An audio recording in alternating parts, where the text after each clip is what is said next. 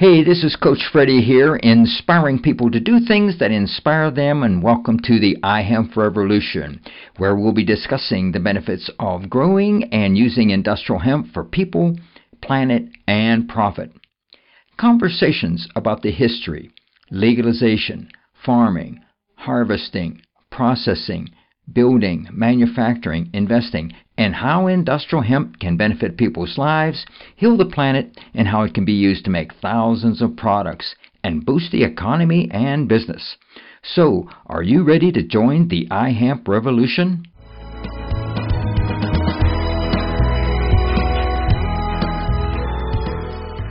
Hey, this is Coach Freddie, and I'm here at Hemp In The Holler in Kentucky. And we're out in the farm here, and we're getting geared up to have a little festival about hemp. And I'm having a little conversation with Elishewa. And we're going to be talking about making paper out of hemp. This is what she does. How are you doing today? Very well, thanks. Okay, thanks for having good. Me on. Yeah, well, that's good. So let's talk about making paper. How long ago did you start doing this?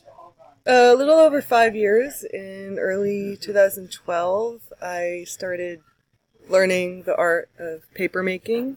And since then, I've continued making hemp paper. So my focus has always been with hemp. So all the paper I've made is with hemp. And, I've been doing a lot of experimenting along the way, just developing different methods, creating different types of paper and textures, and it's really, really exciting because when I started, all the fiber I was sourcing was from other countries. It's from Canada, China, Europe, and then once the Farm Bill legalized hemp farming in states that passed their own legislation, that opened up the door for me to make paper with hemp that was grown in the United States.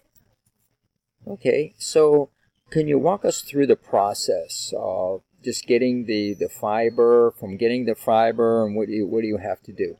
Well, it's really important to source good quality fiber, and the fiber will play a really important role in the quality of the paper. So, of course, that starts with the farmer.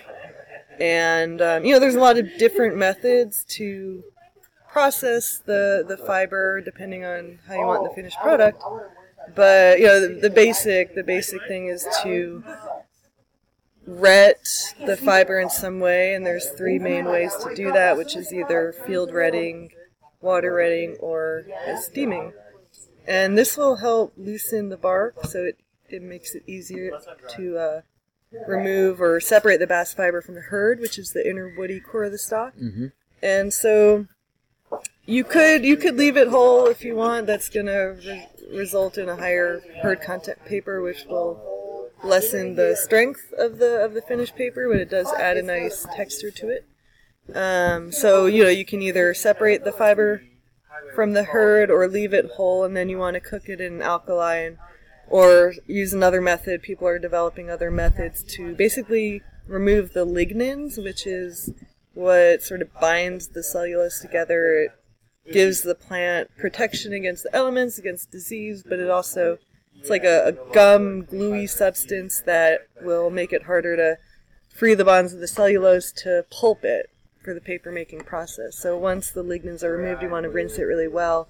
And then you want to beat them, which can be done in a Hollander-style beater, or you can do it by hand, just using pieces of scrap wood or mallets or meat tenderizers, and that's going to take much longer, and some human strength. But after you've beaten the fibers into a pulp, you will put it in a container with water it down a little, and then use what's called a mold and deckle, which is the tool of the paper maker that forms sheets. And then you form your sheets, and then you want to press some of that water out, which will lessen the drying time, and it'll also help strengthen the bonds of the cellulose in the paper, so it'll be stronger. And then dry it, and there's different ways you can dry it also. Okay, and so what do you use the paper for yourself, or do you do it for some other people?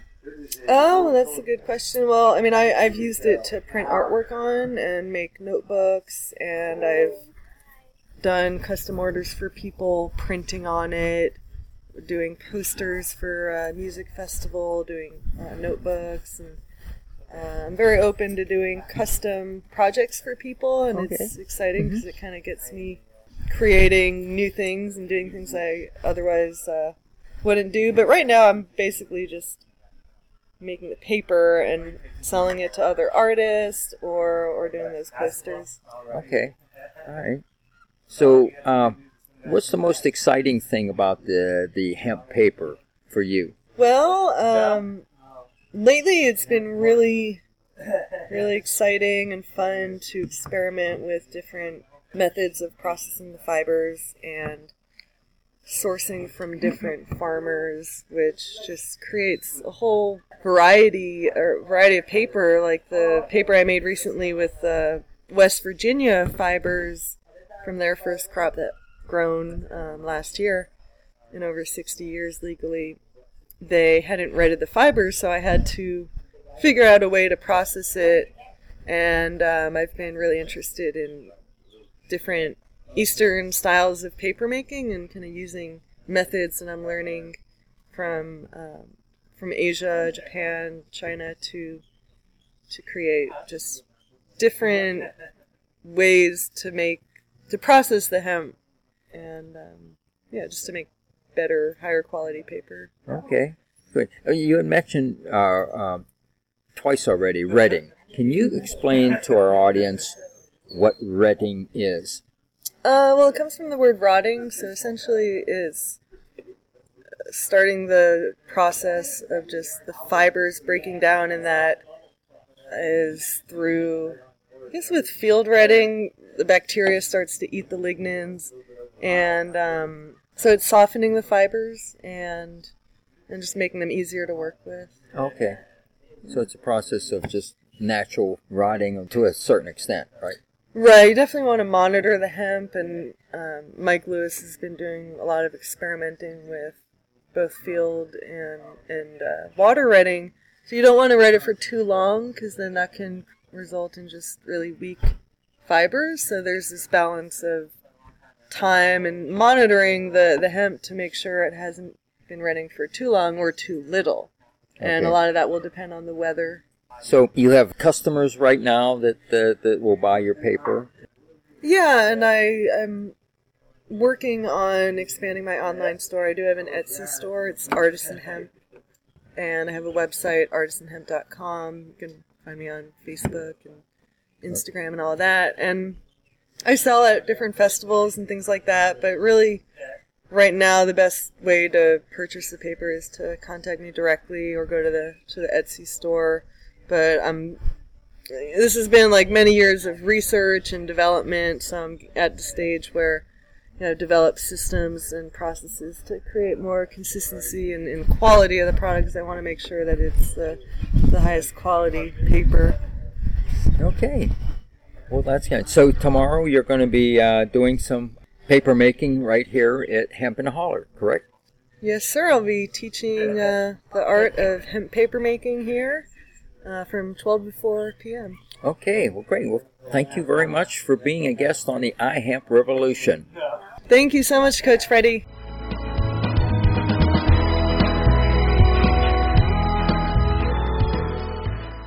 Hey, this is Coach Freddie here, inspiring people to do things that inspire them, and welcome to the iHemp Revolution, where we'll be discussing the benefits of growing and using industrial hemp for people, planet, and profit.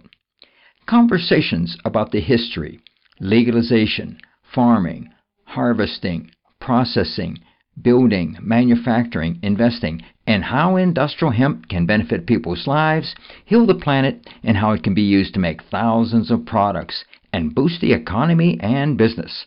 So, are you ready to join the iHemp Revolution?